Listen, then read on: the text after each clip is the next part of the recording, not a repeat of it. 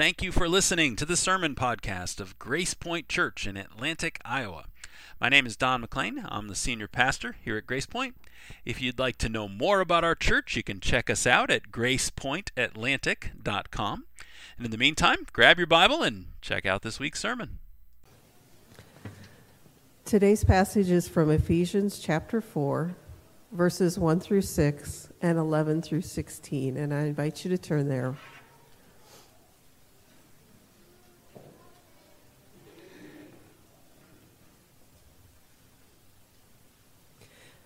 I, therefore, a prisoner for the Lord, urge you to walk in a manner worthy of the calling to which you have been called, with all humility and gentleness, with patience, bearing with one another in love, eager to maintain the unity of the Spirit in the bond of peace. There is one body and one Spirit, just as you were called to the one hope that belongs to your call, one Lord, one faith, one baptism, one God and Father of us all, who is over all and through all and in all. And then from verse 11, and he gave the apostles, the prophets, the evangelists, the shepherds, and teachers to equip the saints for the work of ministry, for building up the body of Christ, until we all attain to the unity of faith and of the knowledge of the Son of God, to mature manhood, to the measure of the stature of the fullness of Christ, so that we may no longer be children tossed to and fro by the waves and carried about by every wind of doctrine, by human cunning, by craftiness, in deceitful schemes. Rather, speaking the truth in love, we are to grow up in every way into him who is the head, into Christ, from whom the whole body, joined and held together by every joint with which it is equipped, when each part is working properly, makes the body grow so that it builds itself up in love.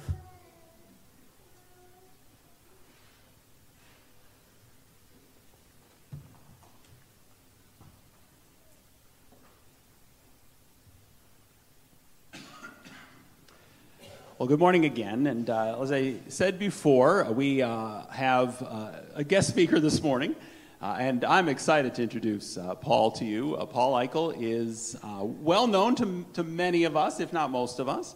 He and his wife Cheryl have been involved in our church for 20 years-ish, longer than I have, I know. And we are presenting him this morning as our candidate for Associate Pastor of Discipleship.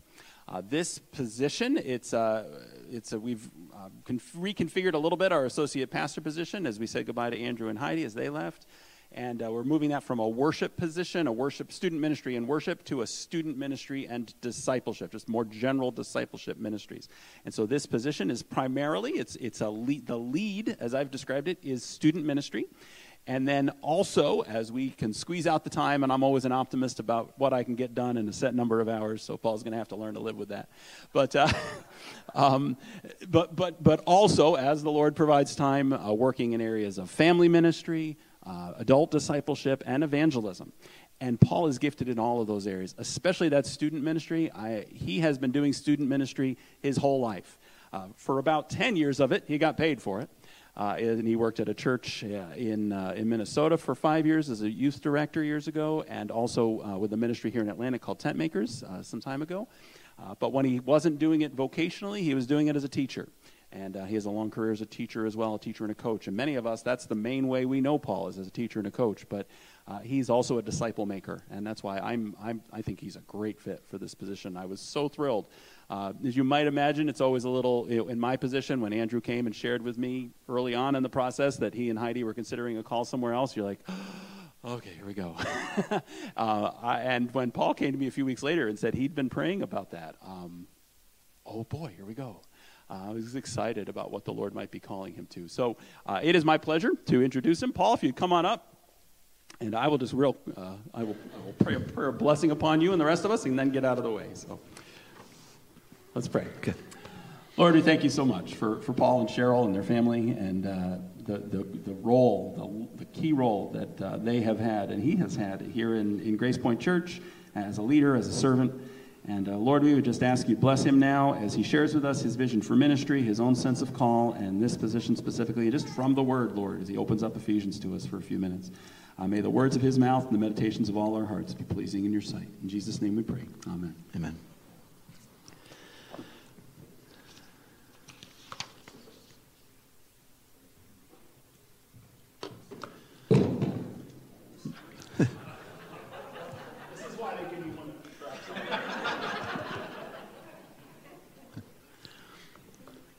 All right.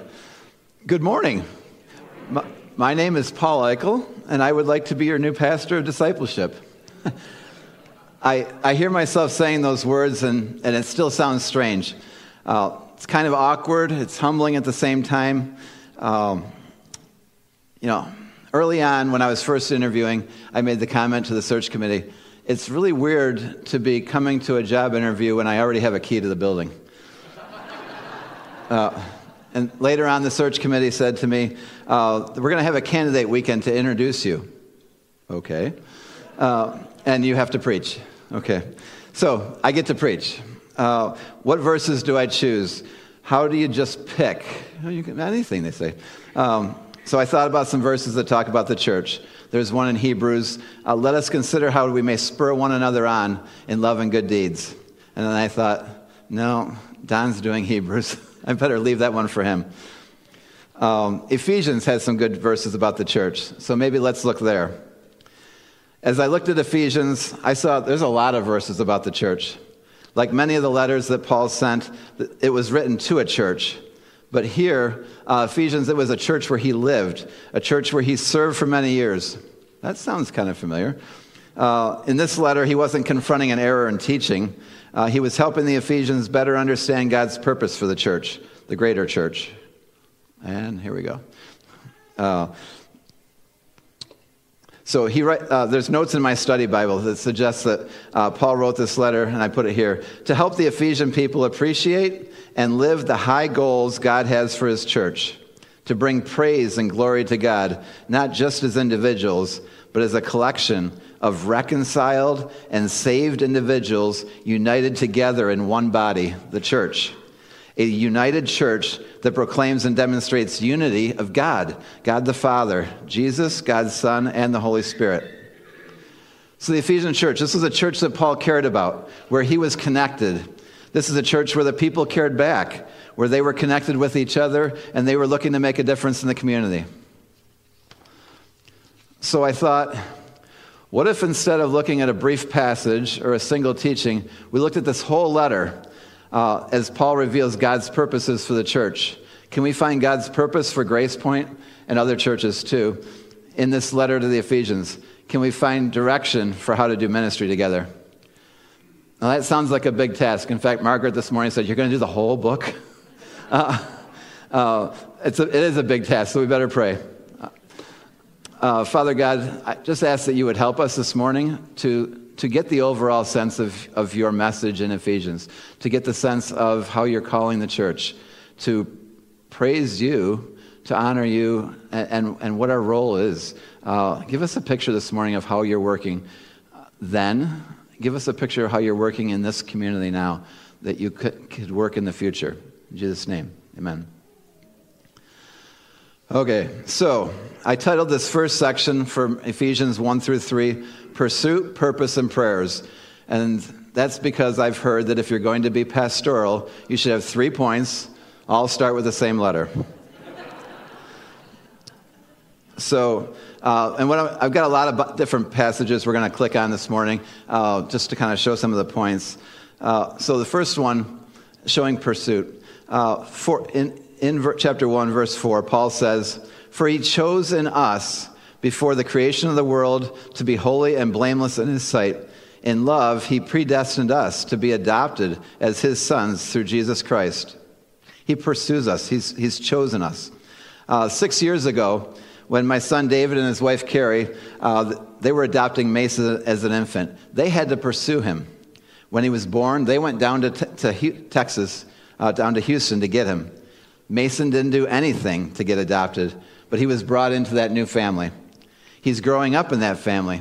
Eliza was born 8 months later, and now there's others that are being brought into that family as they foster to adopt. That's what God's done with our church. That's what he's doing here. God brings us together to be part of his family. From verse 11 and 12, in him we are also chosen, in order that we, who were the first to hope in Christ, might be for the praise of his glory. In him, Jesus, we, the church, were chosen, were pursued, so that we, the church who already knows Christ, might praise him, God the Father. That's our purpose. That's second P. In chapter 2, there's 2 sections, and in my Bible, the first section was titled Made Alive in Christ, followed by One in Christ. We're made alive in Christ individually, and then we're brought together in one church. We are all messed up, but starting with verse 6, it says, God raised us up with Christ, verse 7, that in the coming ages, is that now? He, the Father, might show the incomparable riches of his grace, expressed in his kindness through Christ Jesus.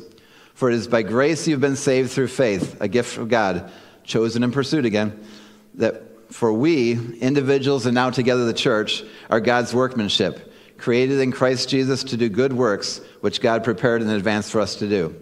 Back to our purpose.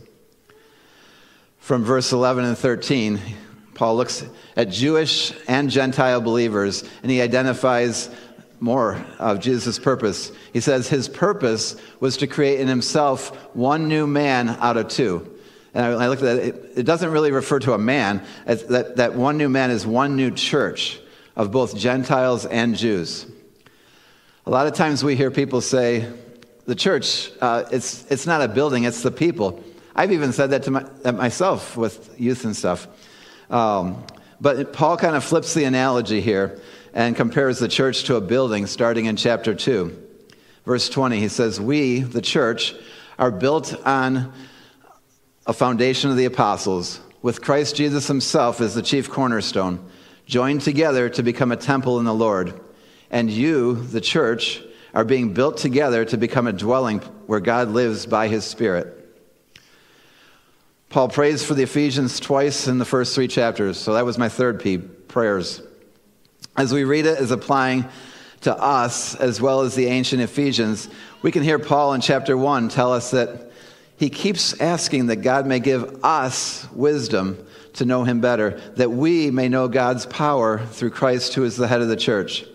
In chapter 3, Paul says that he prays that our church will be strengthened with power through the Holy Spirit, and that we will understand how much Christ loves in a way that is deeper than head knowledge, all for God's glory. I feel like I'm clicking fast here, but Now we get to the verses that Teresa read for us this morning in chapter 4. Paul starts out urging us to live a life worthy of the calling you've received. And that might be a good spot for a pause. Cheryl's had some people ask her how I felt called to this new position. So maybe I thought I should explain that a little bit. Many of you have heard parts of my background. Some of you heard this morning in Sunday school too. I'll try to briefly put it together here. I grew up in a strong, practicing Catholic family. I came to saving faith during my first year of college, and I was active in InterVarsity Christian Fellowship. Cheryl and I attended the Urbana Missions Conference my junior year of college, and that was part of InterVarsity, a 3-year conference they had. For Cheryl and me, that conference changed our focal point, our direction. Prior to that, I thought, I'm going to get a job. At that point in probation was what I was thinking. And if I can share about Christ at the same time, that's good too. But after that conference, it changed the focal point. It went from, instead of simply getting a job, we wanted to be somewhere where our faith impacted where we lived and worked. To be honest, at that point, we felt like God was leading us into urban missions. I was vocationally trained to be working with at-risk delinquent youth, had been interning in Hennepin County, Minneapolis probation, and we were making connections to serve with Youth for Christ in a new youth guidance program in Illinois. That new position didn't pan out, but in the meantime, we'd been volunteering with Cheryl's home church in Minnesota with the youth group there. And then while I was doing that, I heard about Tent Makers Youth Ministry training. Tent Makers comes out of a Lutheran background, but they have an evangelical heart. And what their vision was to place self-supporting youth workers, youth directors in churches where they could share the gospel with youth. So they would place you in usually mainline churches. And we actually got placed here. Well, let's see. We saw this as an opportunity to help kids with reach them with the gospel. And one thing for tent makers, this training for me, it solidified a value that God chooses to work primarily through the local church. So God took Cheryl and me, this couple that kind of grew up suburban and who had a heart for urban missions, and they placed us in the small town of Atlantic. That was in 1981. And we've loved raising our family in small towns. We served at a mainline church here for 5 years. I grew a lot, but it also beat us down. We realized how much we needed to be part of a church family that was committed to following Christ as well. We looked at some of the evangelical denominations that we agreed with theologically and began looking for other youth ministry positions. I also attended Sun Life Discipleship training. It was a program that was recommended by the E-Free Church in Minnesota. God led us to a great evangelical free church there, the evangelical free and covenant church combined, called Elam Mission in Cokato, Minnesota, where we served for 5 years. In working with the youth, God was also training me at the same time in Christian worldviews. I had not been exposed to that previously, and that really cemented that part for me. With Pastor Wally's encouragement, I began looking at the possibility of getting into teaching. And there were other youth, we had a group of youth pastors in town that all met together once a week. We always said, we meet twice a week, once for prayer and once for basketball. And both were required. But some of them talked to me, and when I said I was going to go into teaching, and they're like, why are you quitting youth ministry? And my answer was always the same. I'm not quitting youth ministry, I'm just changing venues. God has a sense of humor, and this place, Atlantic, that we never thought, when we left, we never thought we'd be back, he brought us back. And so I've been coaching and teaching and working with students in the community and this church since 2004. And I think that worldview training that I learned at Elam, that was one of the things that God trained me, equipped me to work in the public schools and still stay grounded in him. Our culture right now is changing, I think, rapidly. And I think God has high standards for what he wants the church to be, the light in the darkness. And so with each youth vacancy we've had over the last few years, I've kind of wondered, God, do you want me back in this? And I've kind of felt like God's saying, no, you're in the schools. That's where you are now. But right now, Right now, I believe it's the time. Our church needs to continue to praise God, equip its believers, and engage the community with the love of Christ. I think I've been trying to do that in my own life as I work in the schools, but really, right now, I feel like it's a bigger imperative to help the church do that more and more as a body of believers. The church needs to live out God's purpose. The contrast with our culture is going to continue to get more pronounced. So, it said, live a life worthy of the call you received. Pastor Don loaned me this commentary here on Ephesians by Osborne.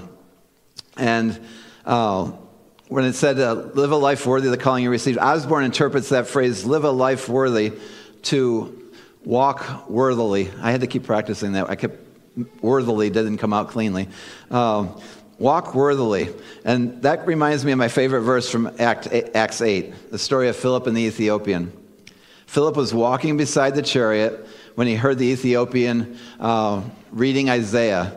And Philip was there in position, so he said, do you understand what you're reading? And the guy's like, how can I unless somebody explains it to me?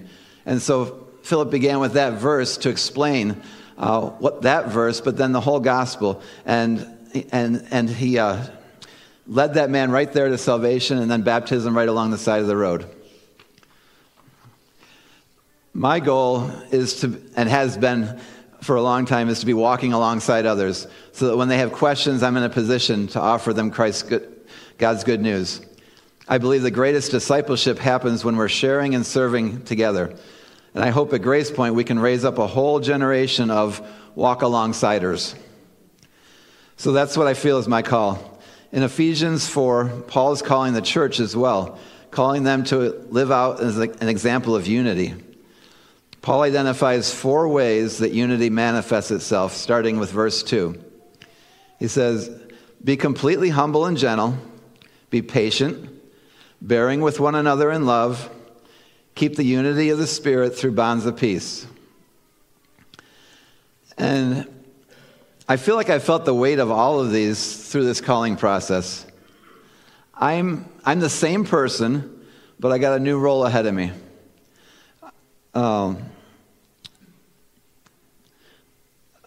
On one hand, I don't want to be different. Cheryl's asked me, do you think people will treat us different?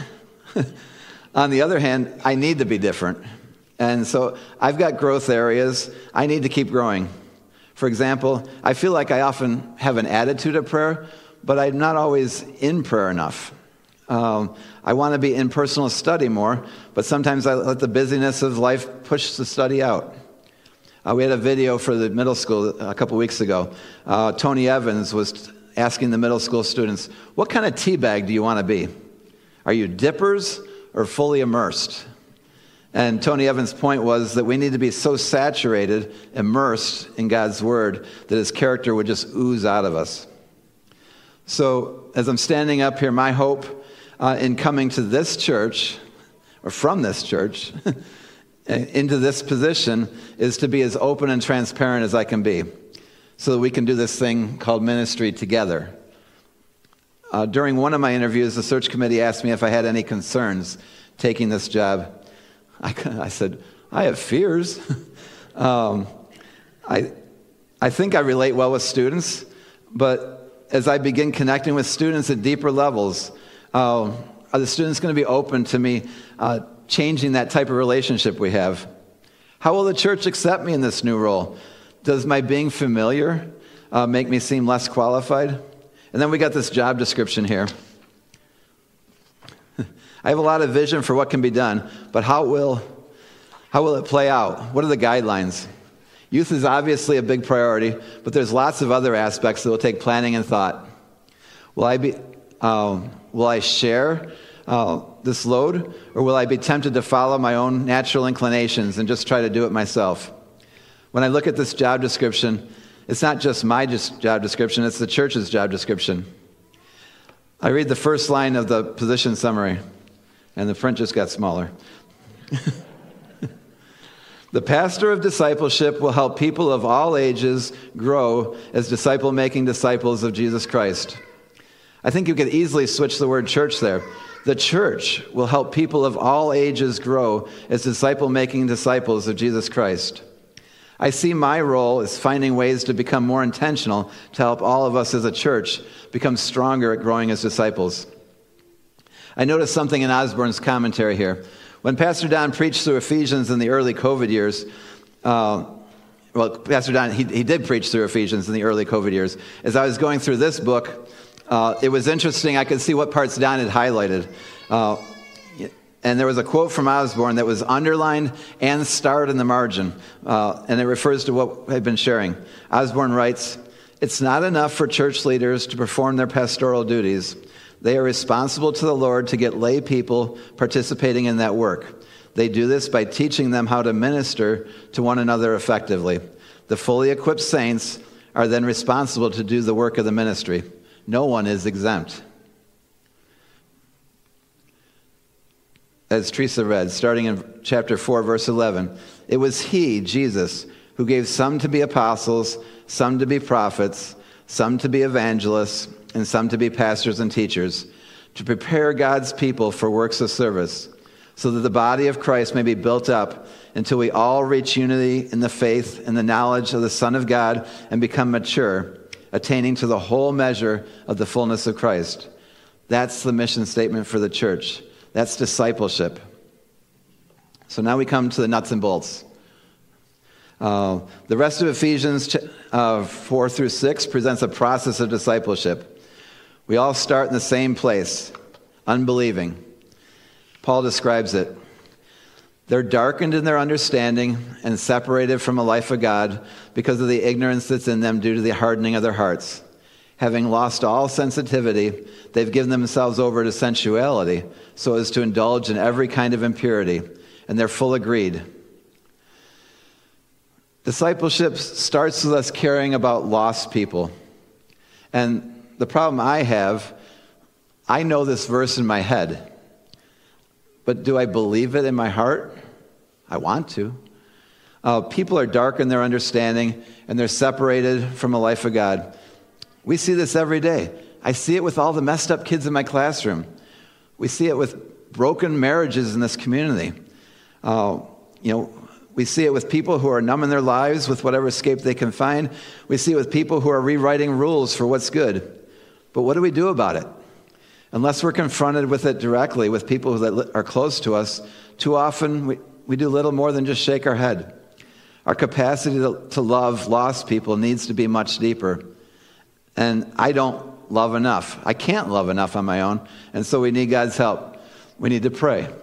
And this is one of those awkward moments. I want to spontaneously pray, but this is a planned speech, planned message. But I'd like to pray right now because I need that love, and I think we all need that love.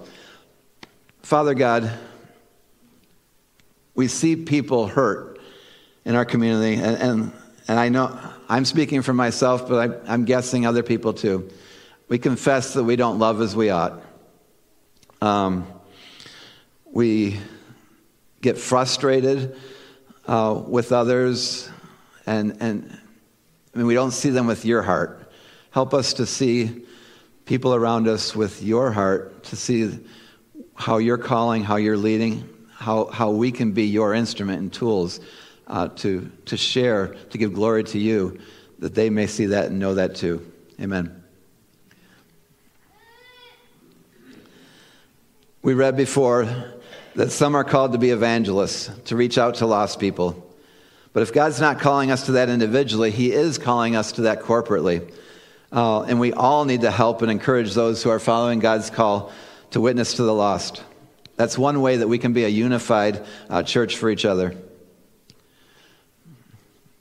Discipleship can take many forms, and so there's many words of Paul in Ephesians that reflect training and discipleship. You heard, you were taught, do not do this, do not do that, but do. Replace those destructive behaviors with Christ-like qualities. Be imitators of God. Don't be deceived.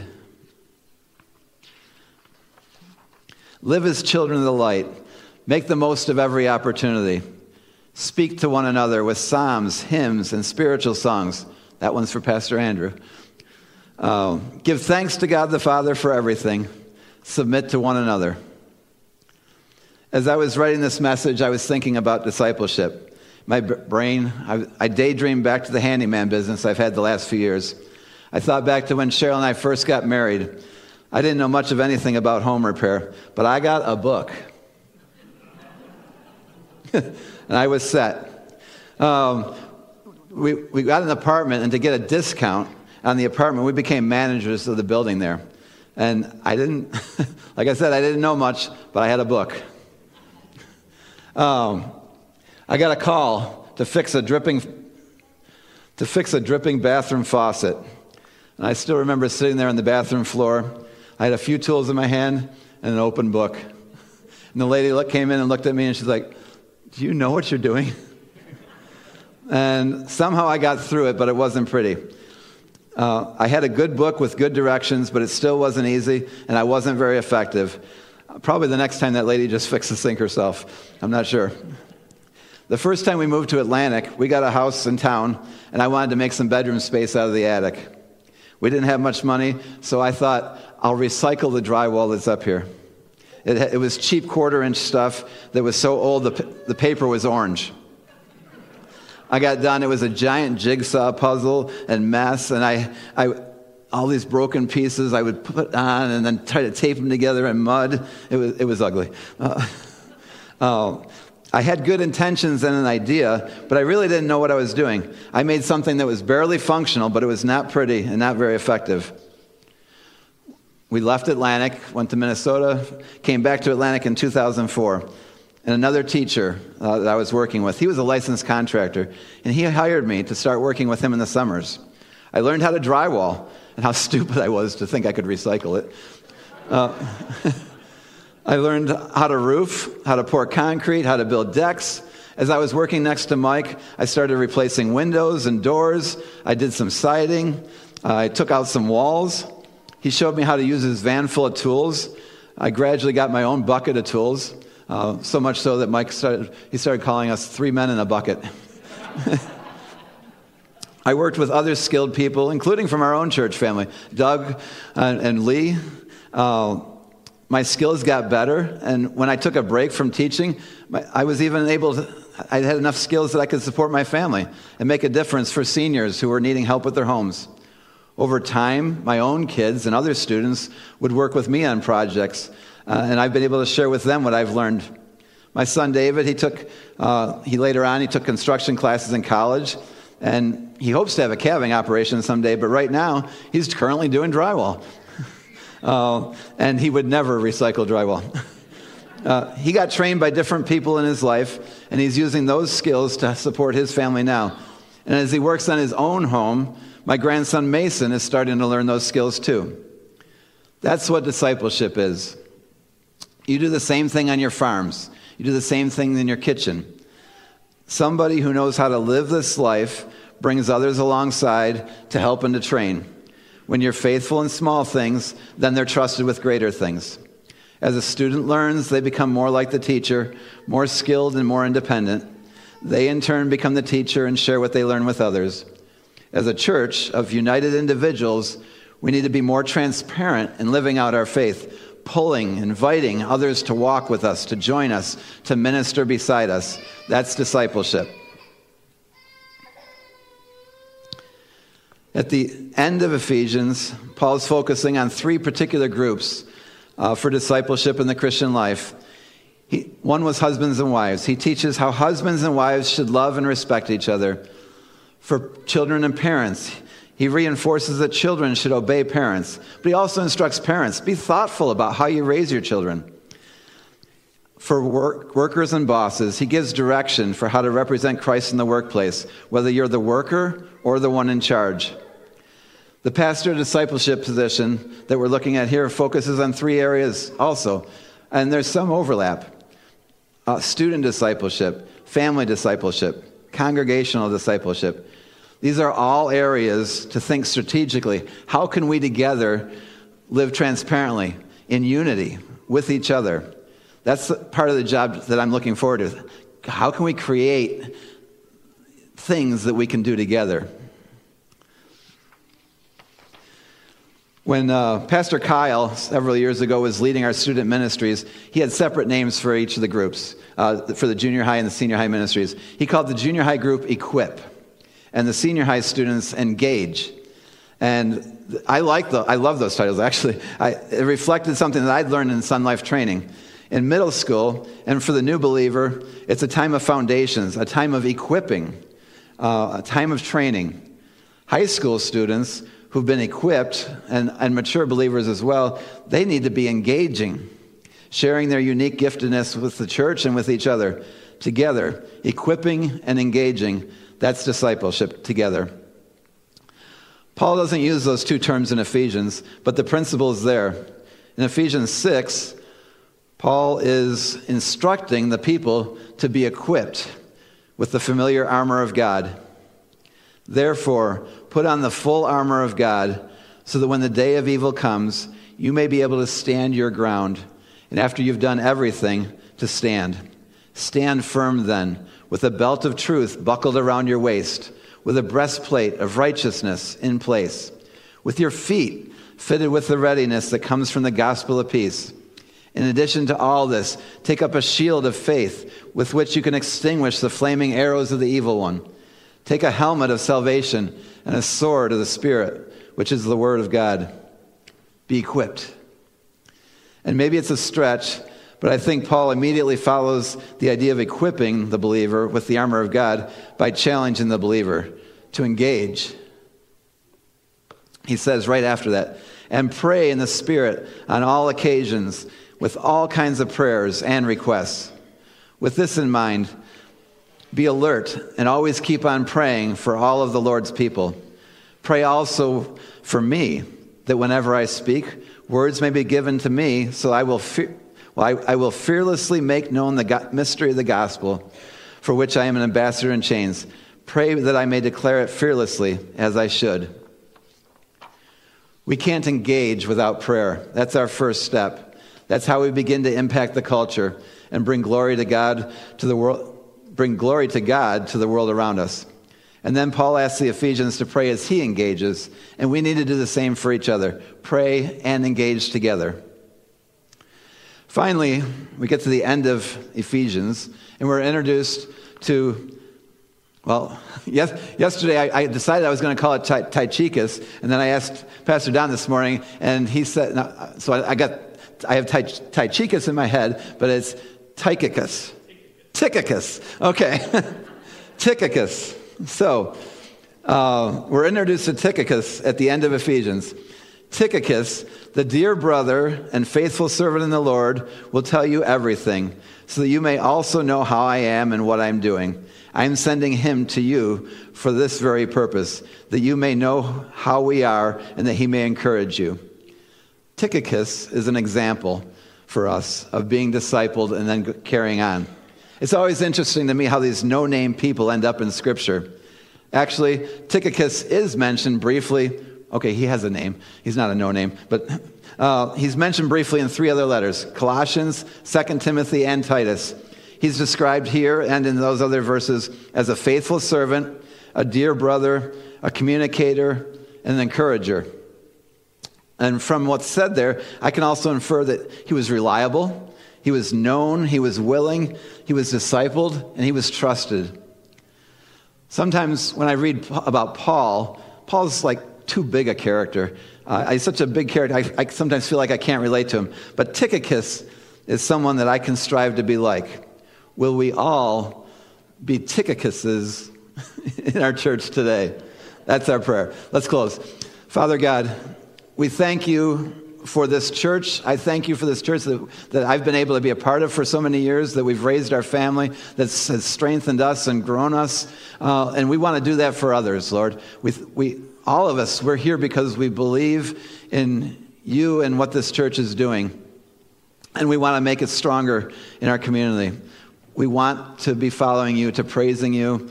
We want to love you. Help us to be discipled, to show as we grow, each of us individually and together as a body, unified, to make a difference in our communities. In Jesus' name, amen.